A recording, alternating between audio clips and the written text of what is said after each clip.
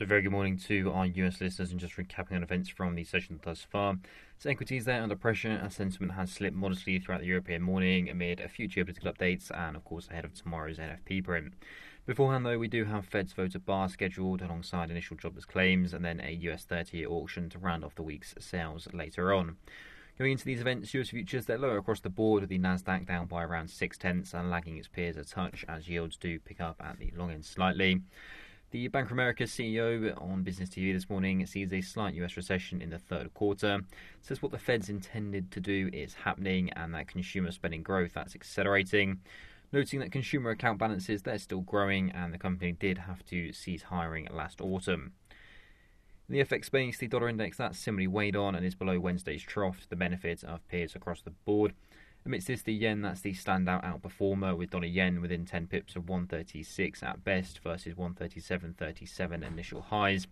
Let's come ahead of Kuroda's final BOJ, where the straddle premium indicates 230 pips worth of break even across the BOJ and thereafter the NFP events in totality.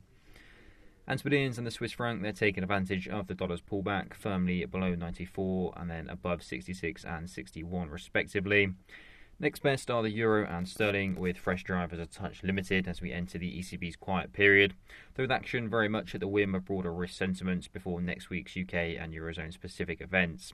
Cable testing 119 and euro dollar holding above 105.50. For fixed income, the core space that's back within tighter ranges after an initial decline in the early European morning. Long end yields, as mentioned, they're lifting a touch. In terms of the price action specifically, Bunds do meander within 131.77 to 07 parameters. Gilts roam from 150 to 100.06. And T-notes just shy of parity within 110.23 plus to 31 plus parameters. In commodities, the complex generally that's fairly range bound with catalysts a touch light and focus on geopolitics. So the crude benchmarks there reside around $76.50 and $82.50 a barrel respectively, within their sub $1 a barrel parameters. With remarks from the EU's energy minister says they will propose to extend the EU gas price cap to other gas hubs, while from Russia, the foreign minister Lavrov, in conversation with Saudi, says it's important to continue their coordination on all levels, while the Saudi foreign minister stressed close coordination between themselves and Russia with a specific focus on the energy market. They'd also maintain the commitment to OPEC+. For metals, spot gold that remains above the $1,800 an ounce mark and by extension yesterday's parameters and technically then for between the 10 and 100 DMAs.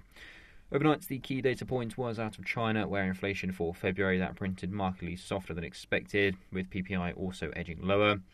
And to recap those geopolitical updates, again, there's been a substantial amount, so do see the headline for a full briefing. But in short, Twitter sources do note a major Russian air attack was underway in Ukraine, while regional officials said strikes hit many Ukrainian regions, while North Korea fired a short-range ballistic missile towards the Yellow Sea, according to Yonhap. In terms of highlights for the session ahead, do have US initial jobless claims, challenger layoffs, New Zealand PMIs, speeches from Fed's bar, and that US supply.